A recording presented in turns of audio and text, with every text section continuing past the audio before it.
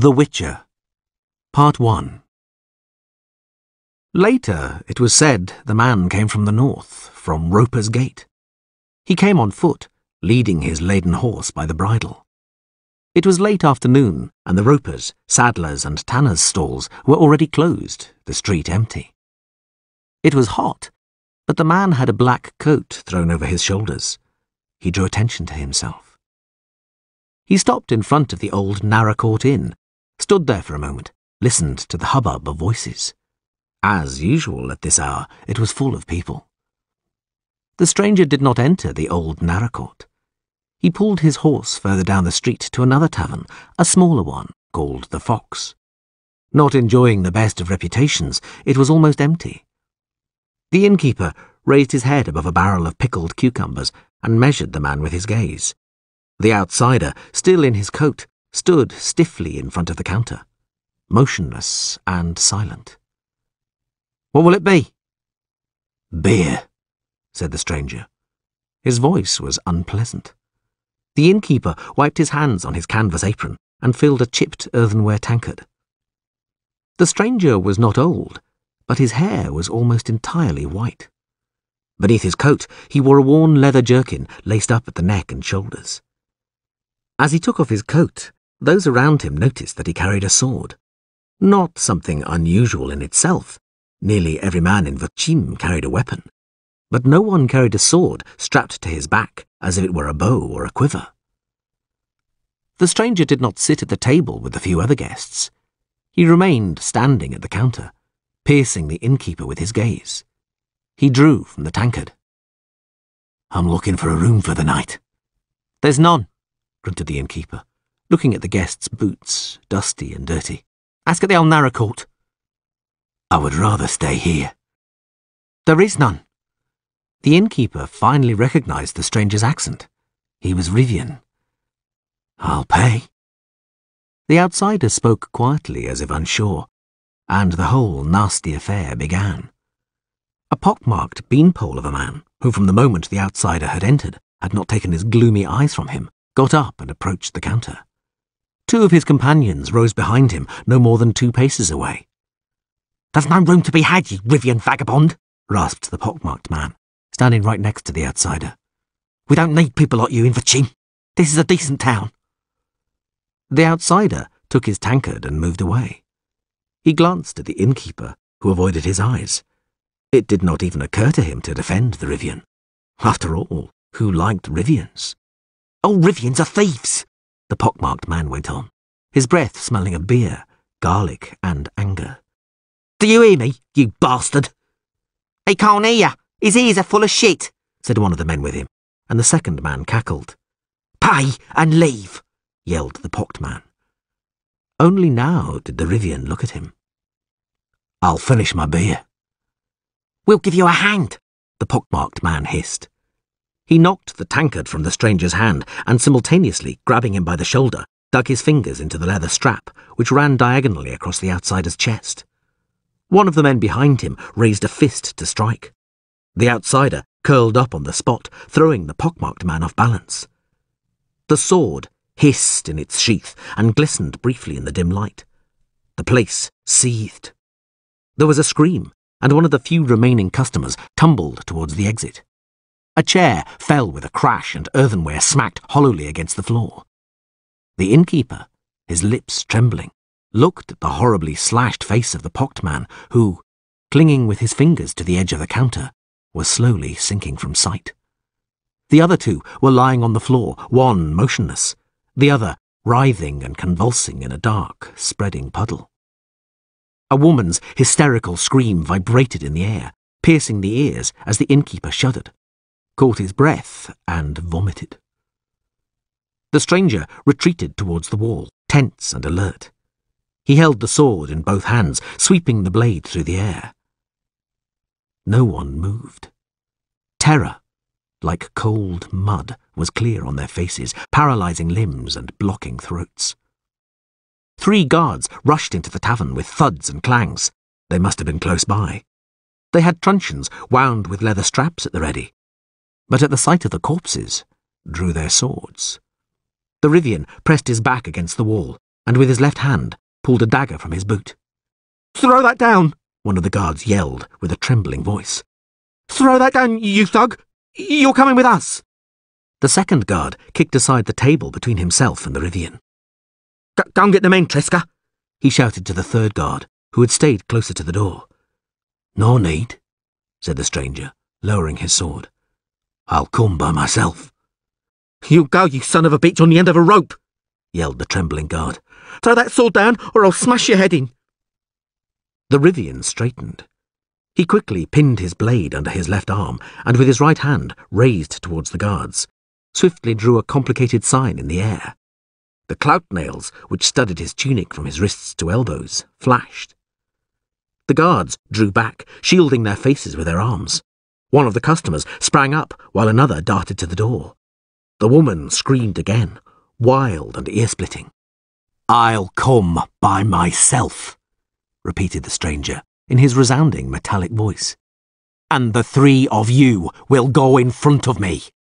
Take me to the Castellan. I don't know the way."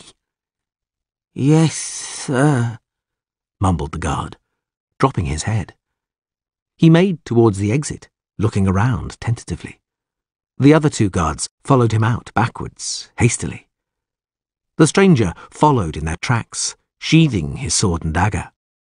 As they passed the tables, the remaining customers hid their faces from the dangerous stranger.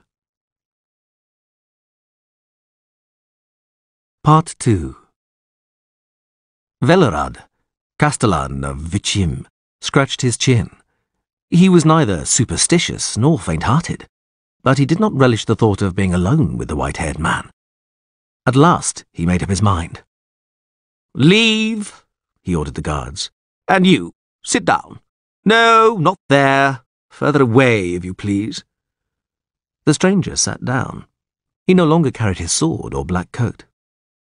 "I am Velerad Castellan of Vichim," said Velerad, toying with a heavy mace lying on the table. "And I'm listening. What do you have to say to me, you brigand, before you are thrown into the dungeon? 3 killed in an attempted spell casting? Not bad, not bad at all. Men are impaled for such things in Vichim. But I'm a just man, so I will listen to you before you are executed. Speak." The Rivian unbuttoned his jerkin and pulled out a wad of white goat leather. "You nail this crossways in taverns," he said quietly. "Is what's written here true?" "Ah!" Velerad grunted, looking at the runes etched into the leather. "So that's it, and I didn't guess at once. Yes, it's true. It's signed by Foltest, king of Temeria, Pontar, and Mahakam, which makes it true. A proclamation is a proclamation, Witcher, but law is law, and I take care of law and order in Vichim. I will not allow people to be murdered. Do you understand?" The Rivian nodded to show he understood. Velerad snorted with anger. "You carry the Witcher's emblem?" The stranger reached into his jerkin once more and pulled out a round medallion on a silver chain. It pictured the head of a wolf baring its fangs. "And do you have a name?" "Any name will do. It's simply to make conversation easier."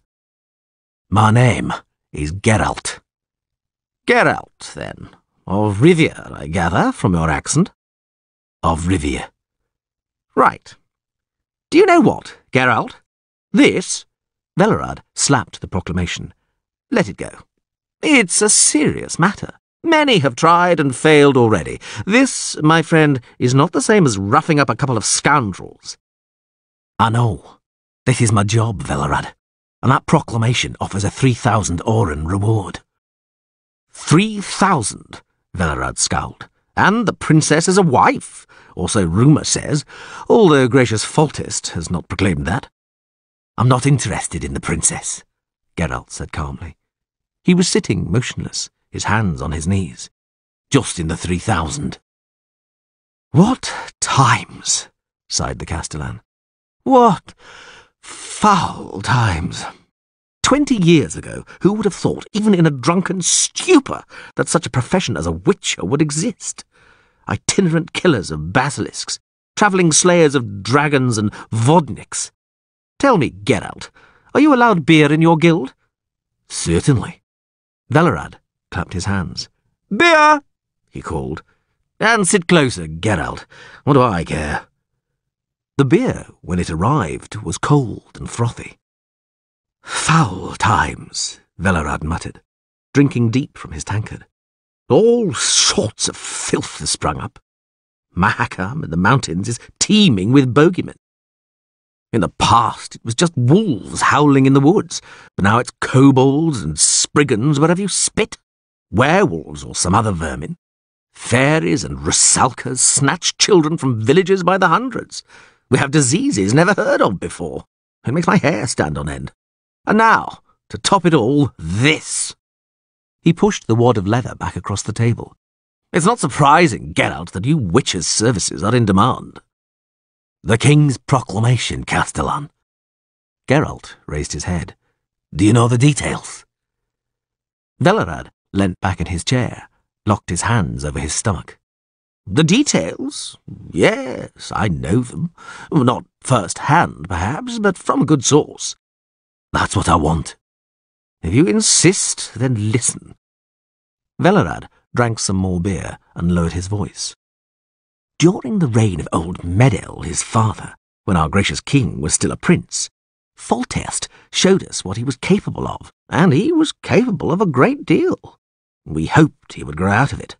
But, shortly after his coronation, Foltest surpassed himself jaw-droppingly. He got his own sister with child. Ada was younger, and they were always together, but nobody suspected anything except, perhaps, the Queen.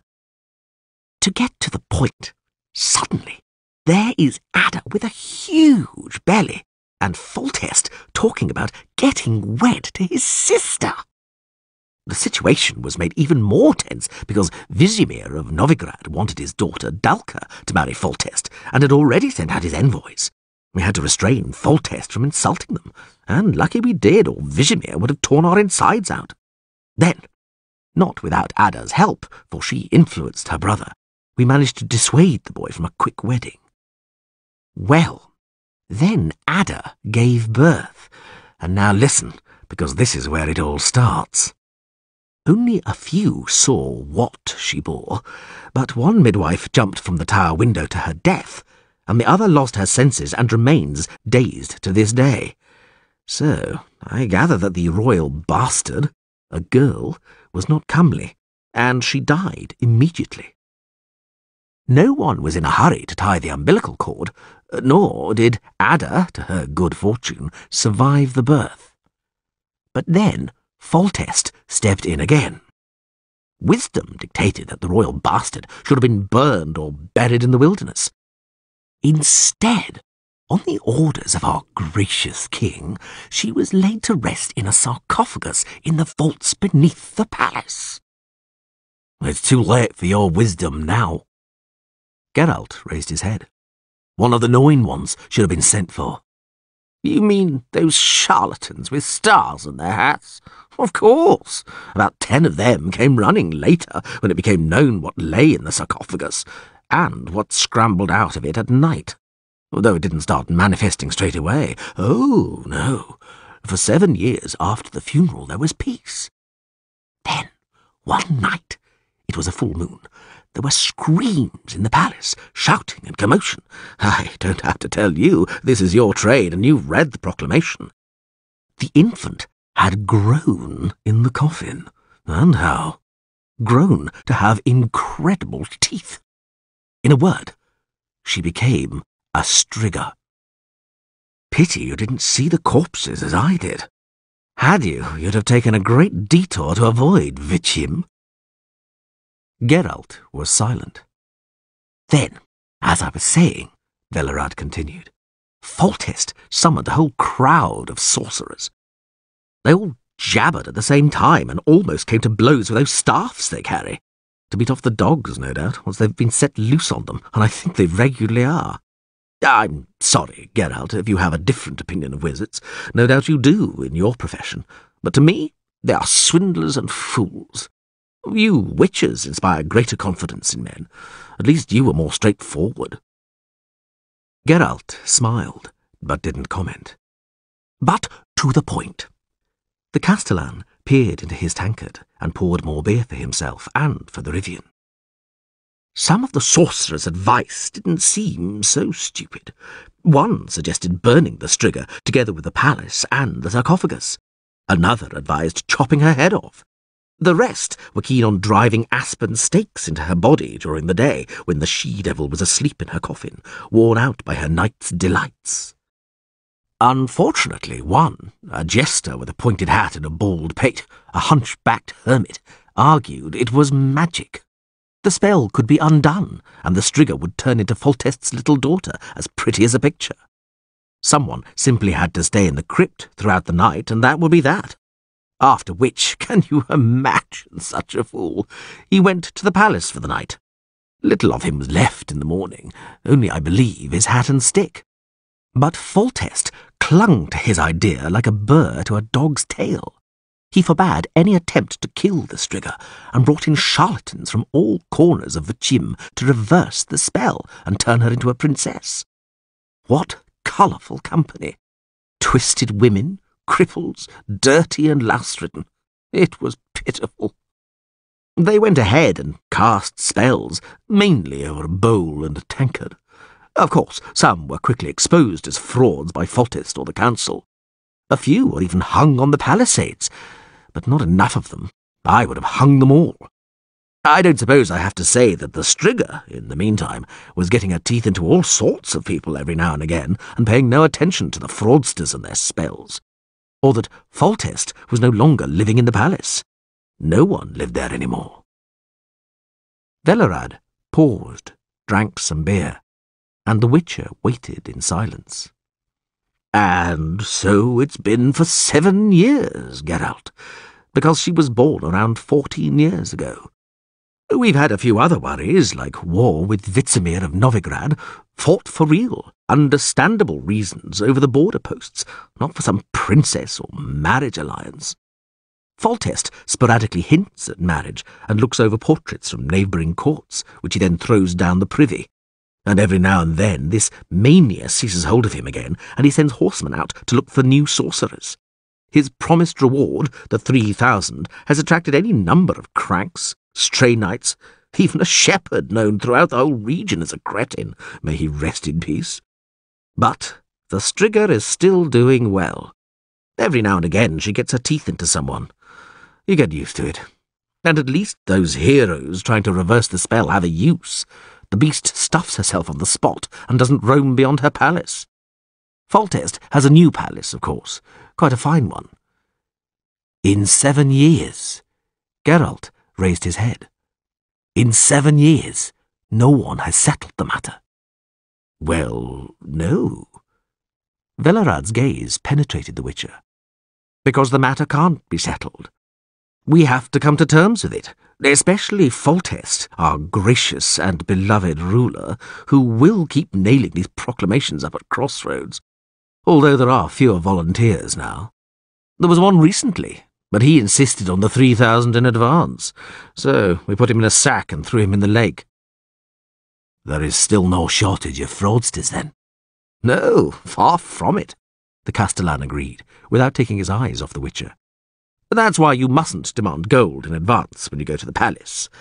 If you go, I'll go. It's up to you, but remember my advice. As we're talking of the reward, there has been word recently about the second part of it. I mentioned it to you, the princess for a wife. I don't know who made it up, but if the Striga looks the way they say, then it's an exceptionally grim joke. Nevertheless, there's been no lack of fools racing to the palace for the chance of joining the royal family. 2 apprentice shoemakers, to be precise. Why are shoemakers so foolish, Geralt? I don't know. And witchers, Castellan? Have they tried? There were a few, but when they heard the spell was to be lifted and the Striga wasn't to be killed, they mostly shrugged and left. That's one of the reasons why my esteem for witches has grown, Geralt. And one came along, younger than you. I forget his name, if he gave it at all. He tried. And? The fanged princess spread his entrails over a considerable distance. Geralt nodded. That was all of them. There was one other. Velerad remained silent for a while, and the Witcher didn't urge him on. Yes, the Castellan said finally. There was one more. At first, when Foltest threatened him with a noose if he killed or harmed the Striga, he laughed and started packing his belongings. But then... Velerad leaned across the table, lowered his voice to almost a whisper. Then he undertook the task. You see, Geralt, there are some wise men in Vucim, in high positions, who've had enough of this whole affair.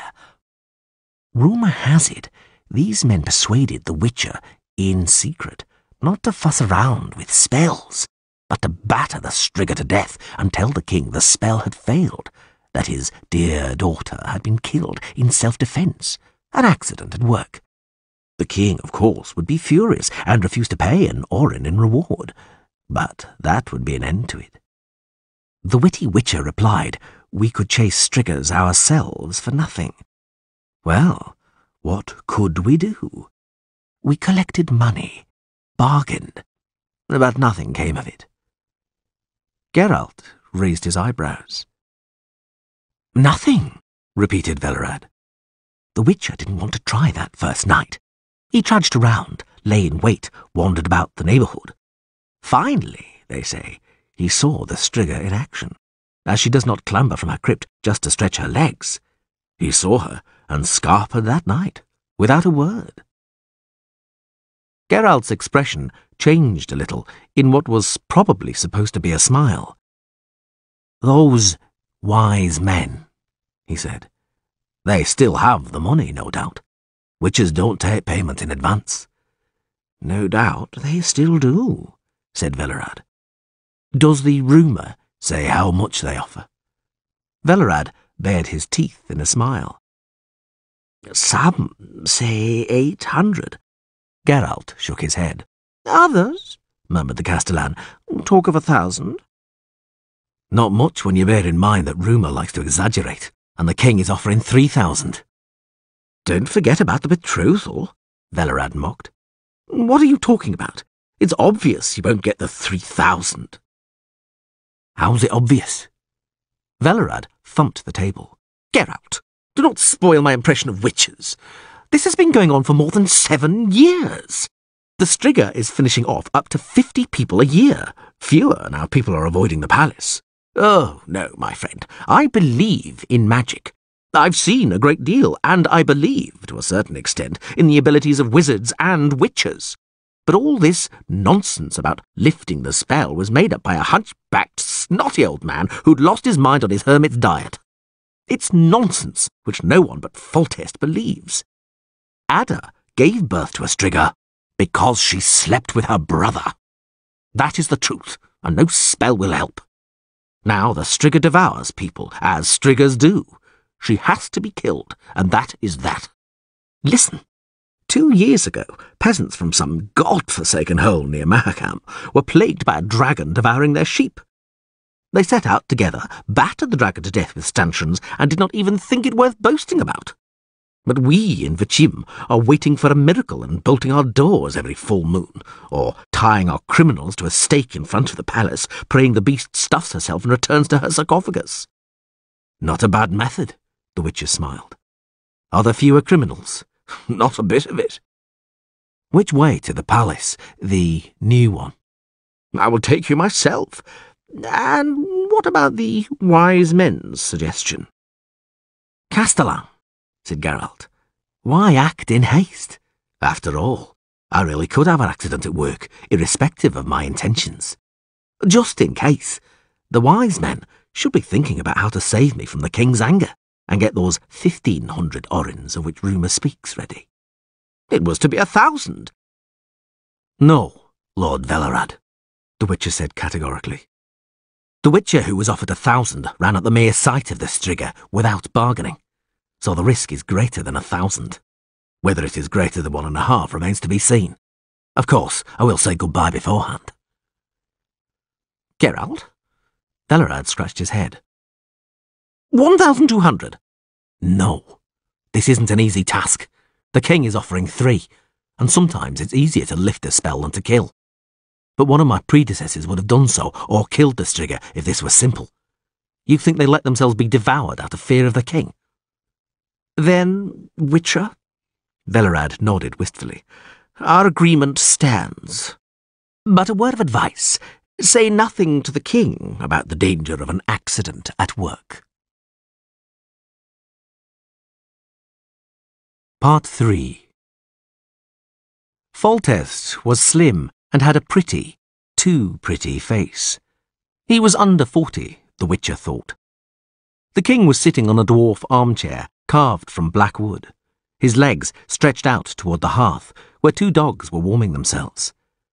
Next to him, on a chest, sat an older, powerfully built man with a beard. Behind the king stood another man, richly dressed and with a proud look on his face. A magnate. A Witcher from Rivia, said the king after the moment's silence, which fell after Velerad's introduction. Yes, your majesty. Geralt lowered his head. What made your hair so grey? Magic. I can see that you are not old. That was a joke. Say nothing. You've had a fair amount of experience, I dare presume? Yes, your majesty. I would love to hear about it. Geralt bowed even lower. Your majesty, you know our code of practice forbids us to speak of our work. A convenient code, Witcher. Very convenient. But tell me, have you had anything to do with Spriggans? Yes. Vampires? Leshies? Those 2. Foltest hesitated. Striggers? Geralt raised his head, looking the king in the eyes. Yes. Foltest turned his eyes away. Velerad. Yes, gracious majesty. Have you given him the details? Yes, your gracious majesty. He says the spell cast on the princess can be reversed. I have known that for a long time. How, Witcher? Oh, of course, I forgot. Your code of practice. All right, I will make one small comment. Several Witchers have been here already. Velerad, you have told him? Good. So I know that your speciality is to kill rather than to reverse spells. This isn't an option.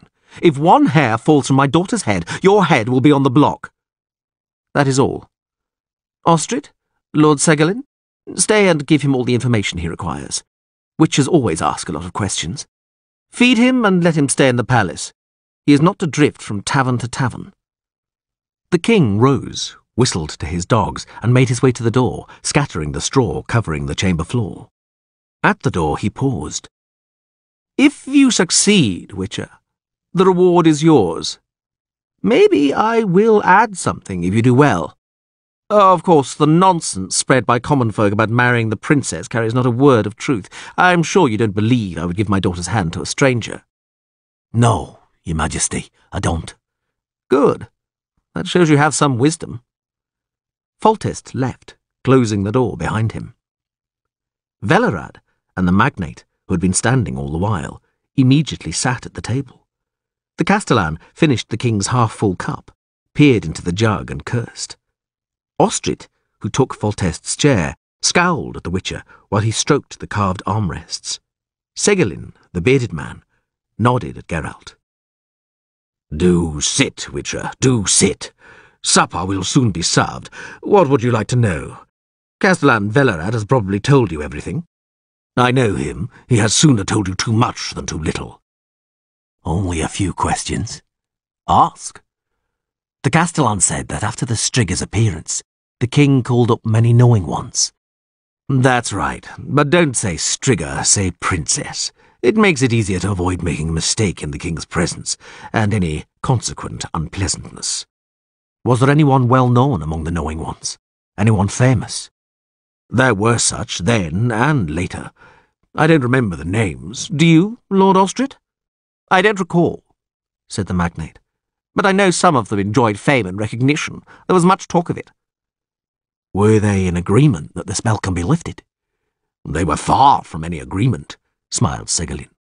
On any subject, But such an opinion was expressed. It was supposed to be simple, not even requiring magical abilities. As I understand it, it would suffice for someone to spend the night, from sunset to the third crowing of the cock, by the sarcophagus. Simple indeed, snorted Velerad. I would like to hear a description of the princess. Velerad leapt up from his chair. The princess looks like a strigger, he yelled, like the most striggish strigger I have heard of.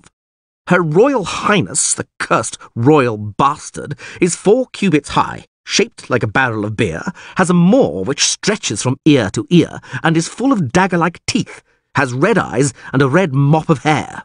Her paws, with claws like a wildcat's, hang down to the ground. I'm surprised we've yet to send her likeness to friendly courts. The princess, plague choker, is already 14. Time to think of giving her hand to a prince in marriage. Hold on, Velerad, frowned Ostrid, glancing at the door. Segolin smiled faintly. The description, although vivid, is reasonably accurate, and that's what you wanted, isn't it, Witcher? Velerad didn't mention that the princess moves with incredible speed, and is far stronger for her height and build than one would expect.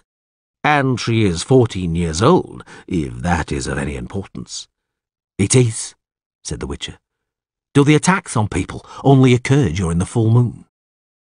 Yes, replied Segolin. If she attacks beyond the old palace.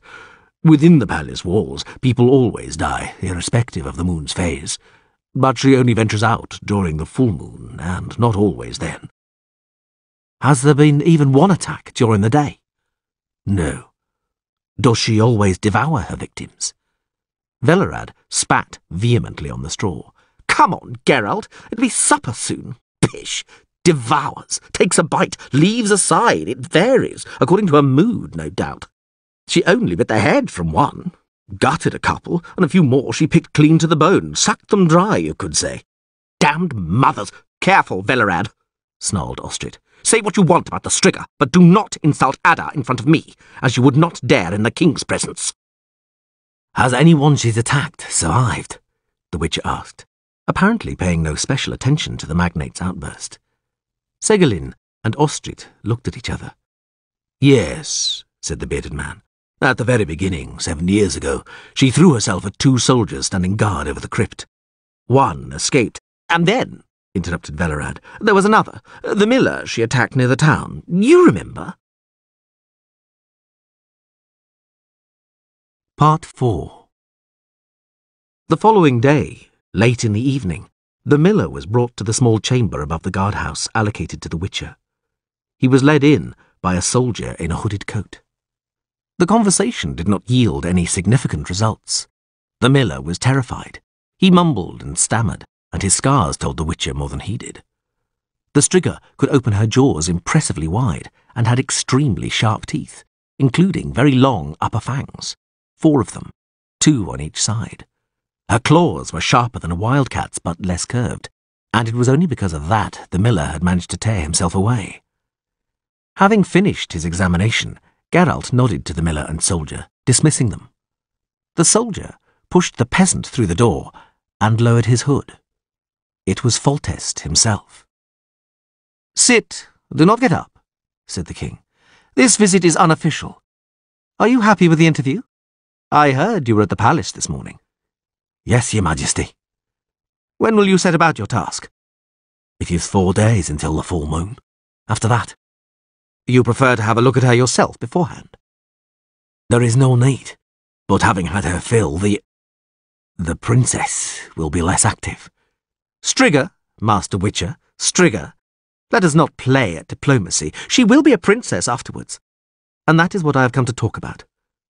Answer me unofficially, briefly and clearly. Will it work or not? Don't hide behind your code. Geralt rubbed his brow. I confirm, your majesty, that this spell might be reversed, and unless I am mistaken, it can be done by spending the night at the palace. The third crowing of the cock, as long as it catches the Strigger outside her sarcophagus, will end the spell. That is what is usually done with Striggers. So simple? It is not simple. First you have to survive the night. Then there are exceptions to the rule. For example, not one night, but 3, consecutively. There are also cases which are, well, hopeless. Yes, Foltest bristled.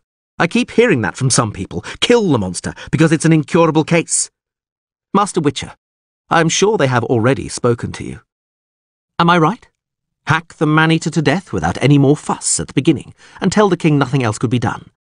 I won't pay, but they will.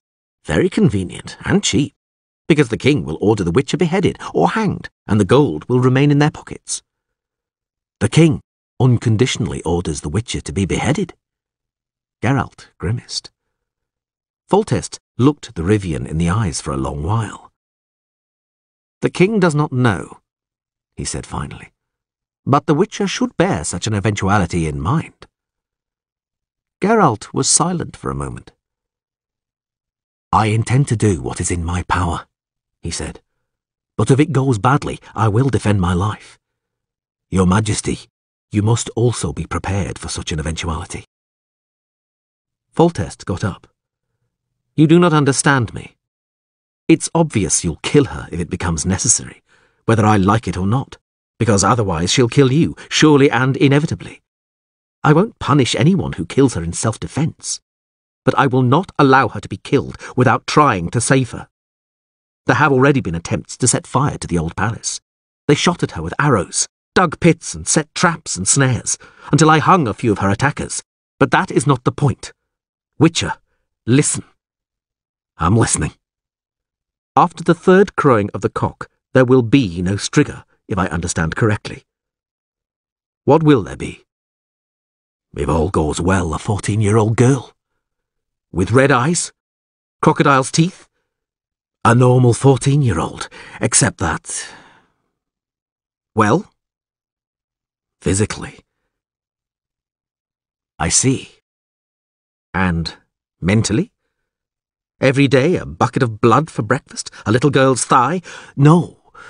Mentally, there is no telling. On the level, I think, of a 3 or 4-year-old child. She'll require loving care for a long while. That's obvious. Witcher? I'm listening. Can it happen to her again? Later on? Geralt was silent. Aha, said the king. It can. And what then?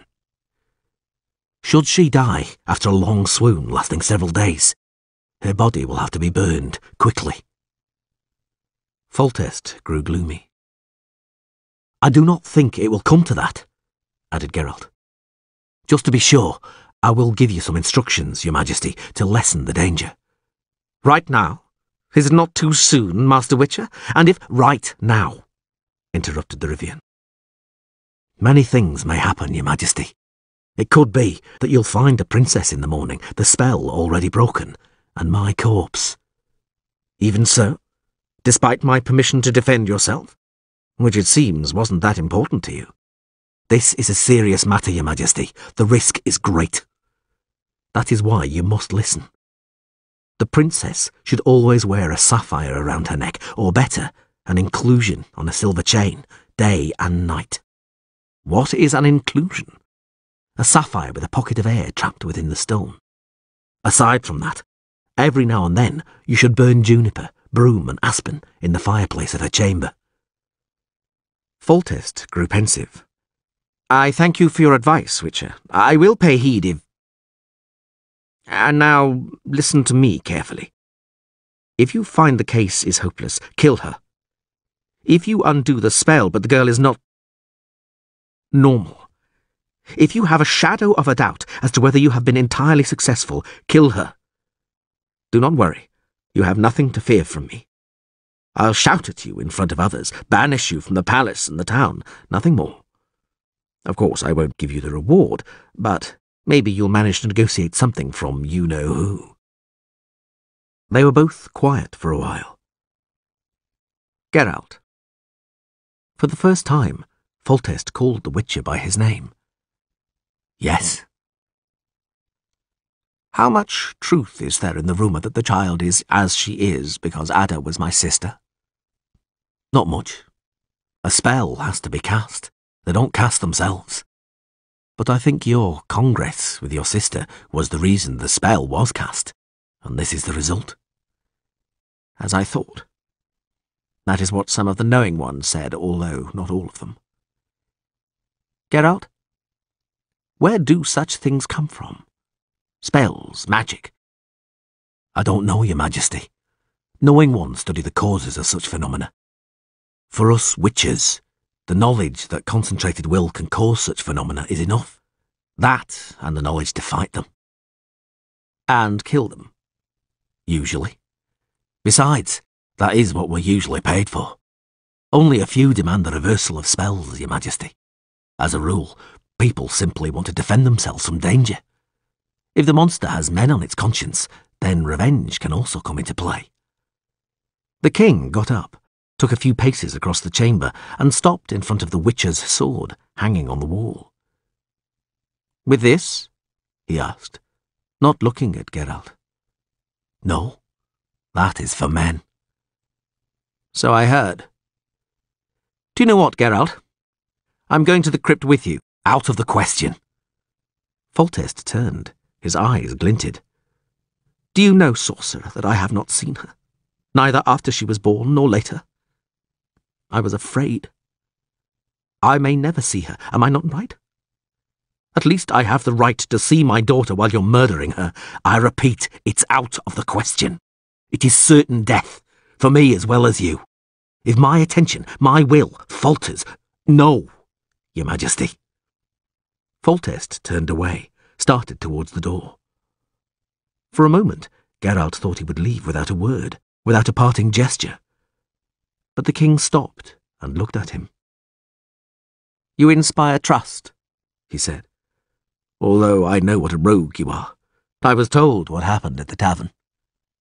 I'm sure you killed those thugs solely for word to spread, to shock people, to shock me. It's obvious that you could have dealt with them without killing. I'm afraid I'll never know whether you're going there to save my daughter or to kill her. But I agree to it. I have to agree. Do you know why? Geralt did not reply. Because I think, said the king. I think that she is suffering. Am I not right? The Witcher fixed his penetrating eyes on the king. He didn't confirm it, didn't nod, didn't make the slightest gesture. But Foltest knew. He knew the answer. Part 5. Geralt looked out of the palace window for the last time. Dusk was falling rapidly. Beyond the lake, the distant lights of Vuchim twinkled. There was a wilderness around the old palace, a strip of no-man's land with which, over 7 years, the town had cut itself off from this dangerous place, leaving nothing but a few ruins, rotten beams, and the remains of a gap-toothed palisade which had obviously not been worth dismantling and moving. As far away as possible, at the opposite end of the settlement, the king had built his new residence. The stout tower of his new palace loomed black in the distance against the darkening blue of the sky. In one of the empty, plundered chambers, the Witcher returned to the dusty table at which he was preparing, calmly and meticulously. He knew he had plenty of time. The Striga would not leave her crypt before midnight. On the table in front of him, he had a small chest with metal fittings. He opened it. Inside, packed tightly in compartments lined with dried grass, stood small vials of dark glass. The Witcher removed 3. From the floor, he picked up an oblong packet, thickly wrapped in sheepskins and fastened with a leather strap. He unwrapped it and pulled out a sword with an elaborate hilt, in a black, shiny scabbard, covered with rows of runic signs and symbols. He drew the blade, which lit up with a pure shine of mirror-like brightness. It was pure silver. Geralt whispered an incantation and drank, one after the other, the contents of 2 vials, placing his left hand on the blade of the sword after each sip. Then, wrapping himself tightly in his black coat, he sat down on the floor. There were no chairs in the chamber or in the rest of the palace. He sat motionless, his eyes closed. His breathing, at first even, suddenly quickened, became rasping and tense, and then stopped completely. The mixture which helped the Witcher gain full control of his body was chiefly made up of veratrum, stramonium, hawthorn, and spurge. The other ingredients had no name in any human language. For anyone who was not, like Geralt, inured to it from childhood, it would have been lethal poison. The Witcher turned his head abruptly. In the silence, his hearing, sharpened beyond measure, easily picked out a rustle of footsteps through the courtyard overgrown with stinging nettles. It could not be the Striga. The steps were too light. Geralt threw his sword across his back, hid his bundle in the hearth of the ruined chimney place, and, silent as a bat, ran downstairs. It was still light enough in the courtyard for the approaching man to see the Witcher's face. The man, Ostrit, backed away abruptly. An involuntary grimace of terror and repulsion contorted his lips. The Witcher smiled wryly. He knew what he looked like.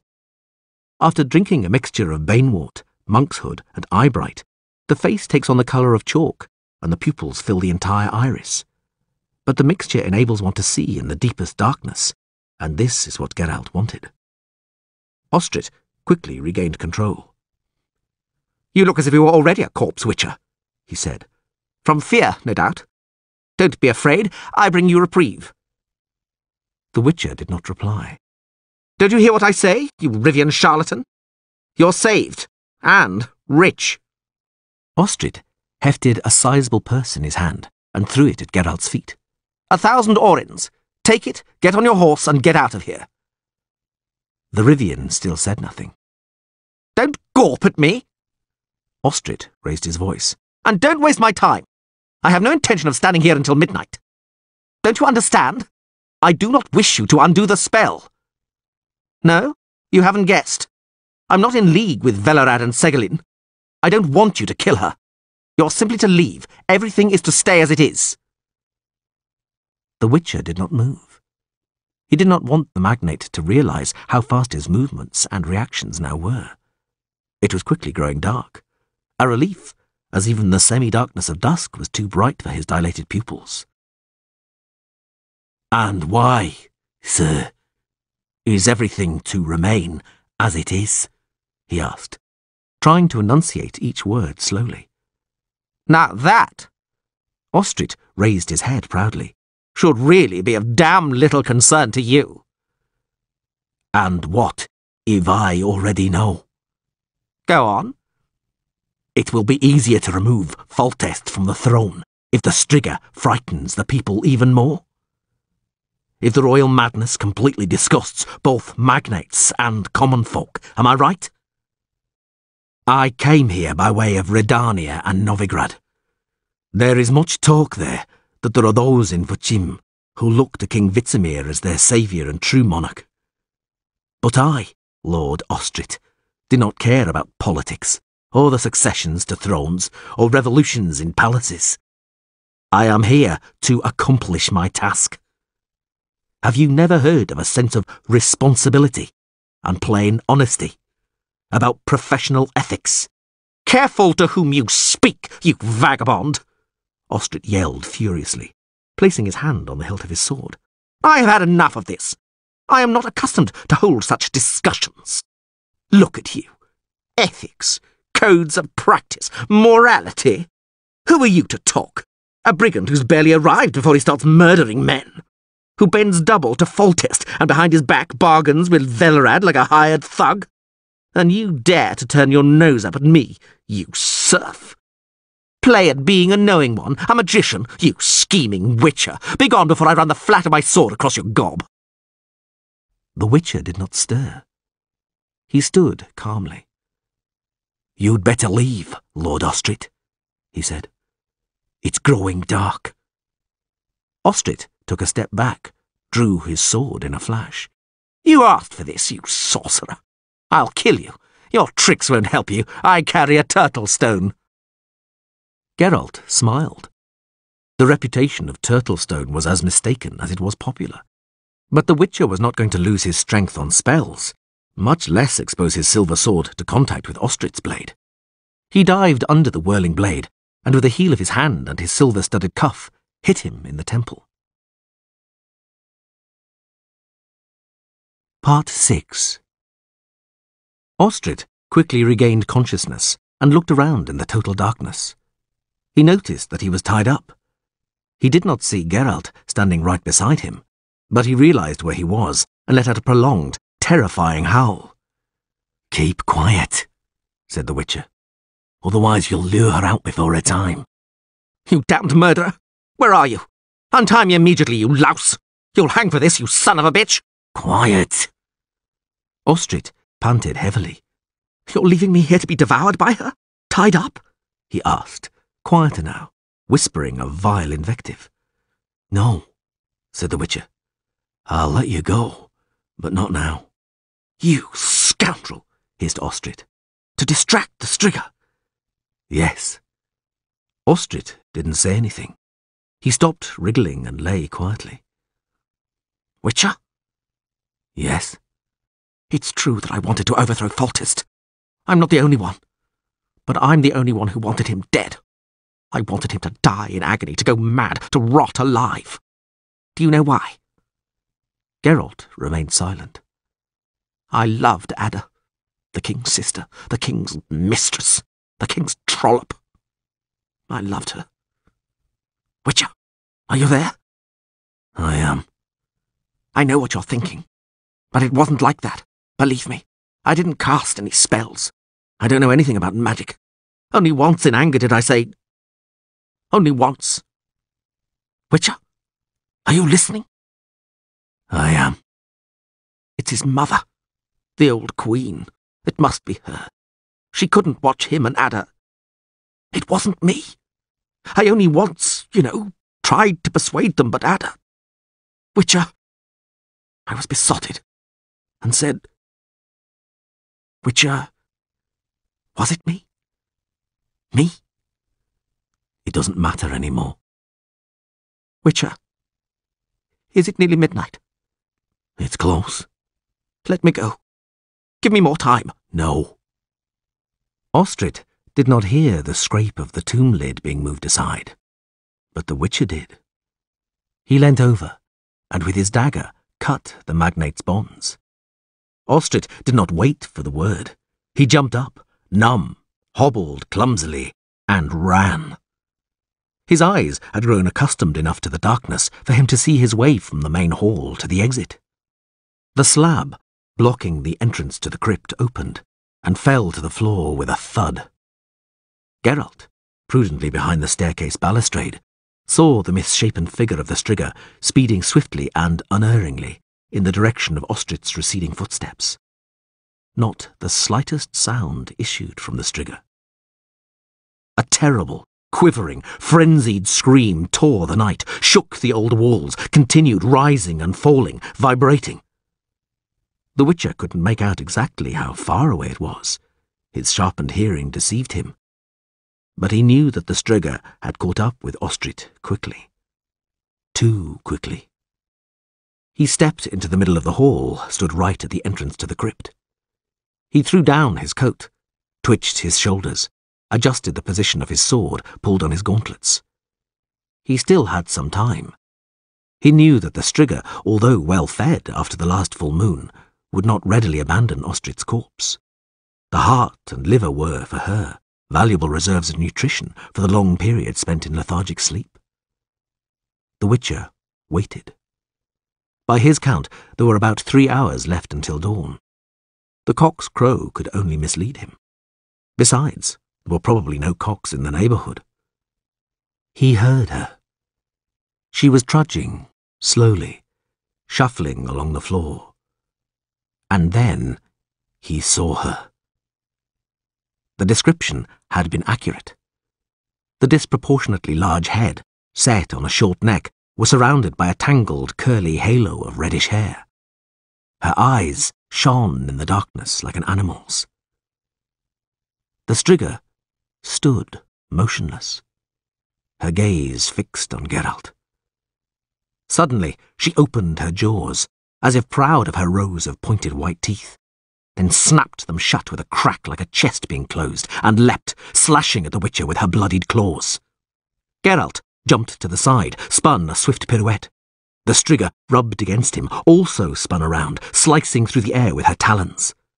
She didn't lose her balance and attacked anew, mid-spin, gnashing her teeth fractions of an inch from Geralt's chest. The Rivian jumped away, changing the direction of his spin with a fluttering pirouette to confuse the Striga. As he leapt away, he dealt a hard blow to the side of her head with the silver spikes studding the knuckles of his gauntlet.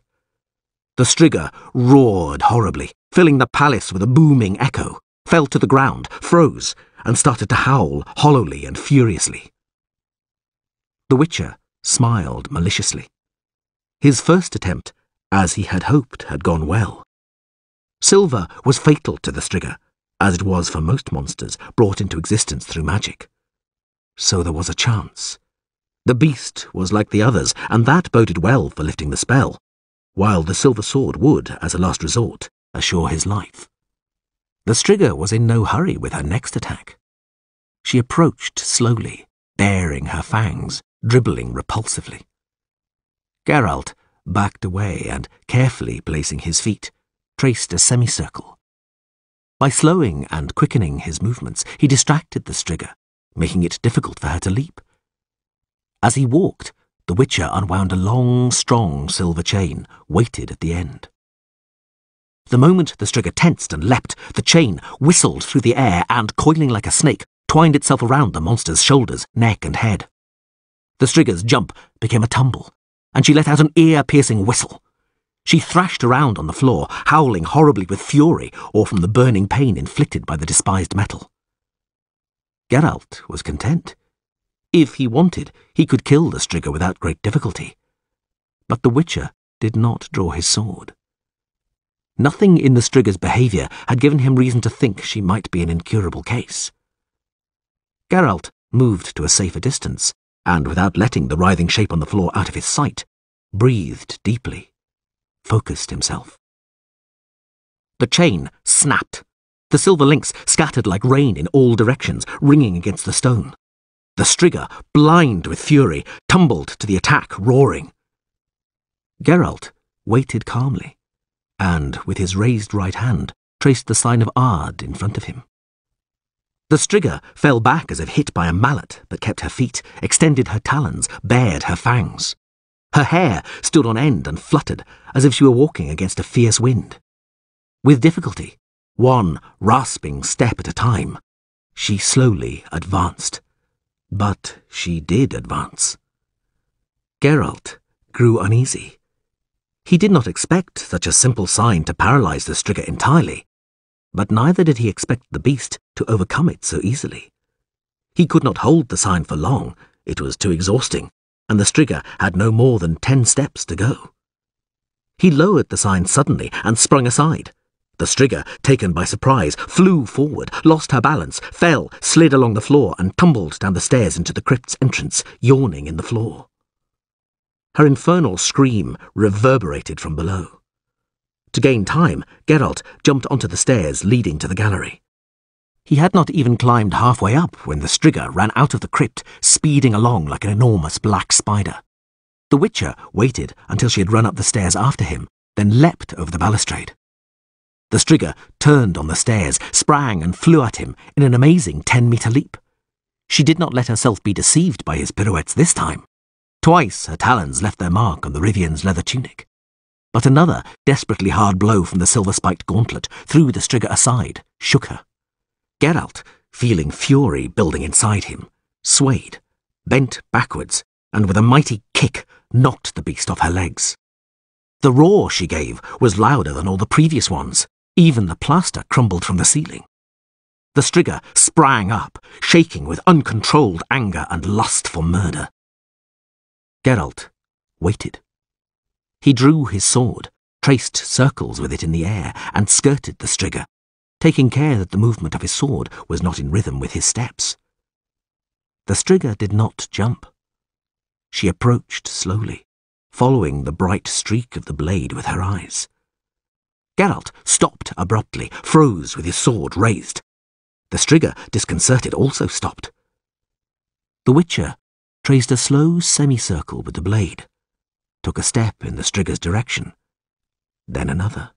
Then he leapt, feigning a whirling movement with his sword above her head. The Strigger curled up, retreated in a zigzag. Geralt was close again, the blade shimmering in his hand. His eyes lit up with an ominous glow. A hoarse roar tore through his clenched teeth. The Strigger backed away, pushed by the power of concentrated hatred, anger, and violence which emanated from the attacking man, and struck her in waves, penetrating her mind and body. Terrified and pained by feelings unknown to her, she let out a thin, shaking squeak, turned on the spot, and ran off in a desperate, crazy escape down the dark tangle of the palace's corridors. Geralt stood quivering in the middle of the hall, alone. It had taken a long time, he thought, before this dance on the edge of an abyss, this mad, macabre ballet of a fight, had achieved the desired effect, allowed him to physically become one with his opponent, to reach the underlayers of concentrated will which permeated the Strigger, the evil, twisted will from which the Strigger was born. The Witcher shivered at the memory of taking on that evil to redirect it, as if in a mirror, against the monster. Never before had he come across such a concentration of hatred and murderous frenzy, not even from basilisks, who enjoyed a ferocious reputation for it. All the better, he thought, as he walked towards the crypt entrance and the blackness that spread from it like an enormous puddle. All the better, all the stronger was the blow received by the Strigger. This would give him a little more time until the beast recovered from the shock. The Witcher doubted whether he could repeat such an effort. The elixirs were weakening, and it was still a long time until dawn. But the Strigger could not return to her crypt before first light, or all his trouble would come to nothing. He went down the stairs. The crypt was not large. There was room for 3 stone sarcophagi. The slab covering the first was half pushed aside. Geralt pulled the 3rd vial from beneath his tunic, quickly drank its contents, climbed into the tomb and stretched out in it. As he had expected, it was a double tomb, for mother and daughter. He had only just pulled the cover closed when he heard the Striggers roar again. He lay on his back next to Adda's mummified corpse and traced the sign of Yrden on the inside of the slab. He laid his sword on his chest, stood a tiny hourglass filled with phosphorescent sand next to it, and crossed his arms. He no longer heard the Strigger screams as she searched the palace. He had gradually stopped hearing anything as the Truelove and Celandine began to work. Part 7. When Geralt opened his eyes, the sand had passed through the hourglass, which meant his sleep had been even longer than he had intended. He pricked up his ears and heard nothing. His senses were now functioning normally. He took hold of his sword and, murmuring an incantation, ran his hand across the lid of the sarcophagus. He then moved the slab slightly, a couple of inches. Silence. He pushed the lid further, sat, holding his weapon at the ready, and lifted his head above the tomb. The crypt was dark, but the Witcher knew that outside dawn was breaking. He struck a light, lit a miniature lamp, and lifted it, throwing strange shadows across the walls of the crypt. It was empty. He scrambled from the sarcophagus, aching, numb, cold, and then he saw her. She was lying on her back next to the tomb, naked and unconscious. She was rather ugly, slim with small pointed breasts and dirty. Her hair, flaxen red, reached almost to her waist. Standing the lamp on the slab, he knelt beside her and leant over. Her lips were pale, and her face was bloody where he had hit her cheekbone. Geralt removed his gloves, put his sword aside, and without any fuss, drew up her top lip with his finger. Her teeth were normal. He reached for her hand, which was buried in her tangled hair. Before he took it, he saw her open eyes. Too late. She swiped him across the neck with her talons, cutting him deeply. Blood splashed onto her face. She howled, striking him in the eyes with her other hand. He fell on her, grabbing her by the wrists, nailing her to the floor. She gnashed her teeth, which were now too short, in front of his face. He butted her in the face with his forehead and pinned her down harder. She had lost her former strength. She could only writhe beneath him, howling, spitting out blood.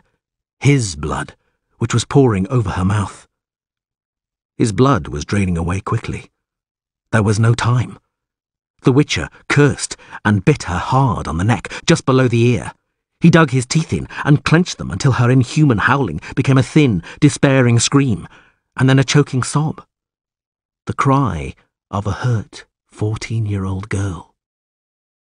He let her go when she stopped moving, got to his knees, tore a piece of canvas from his sleeve pocket and pressed it to his neck. He felt for his sword, held the blade to the unconscious girl's throat, and leant over her hand.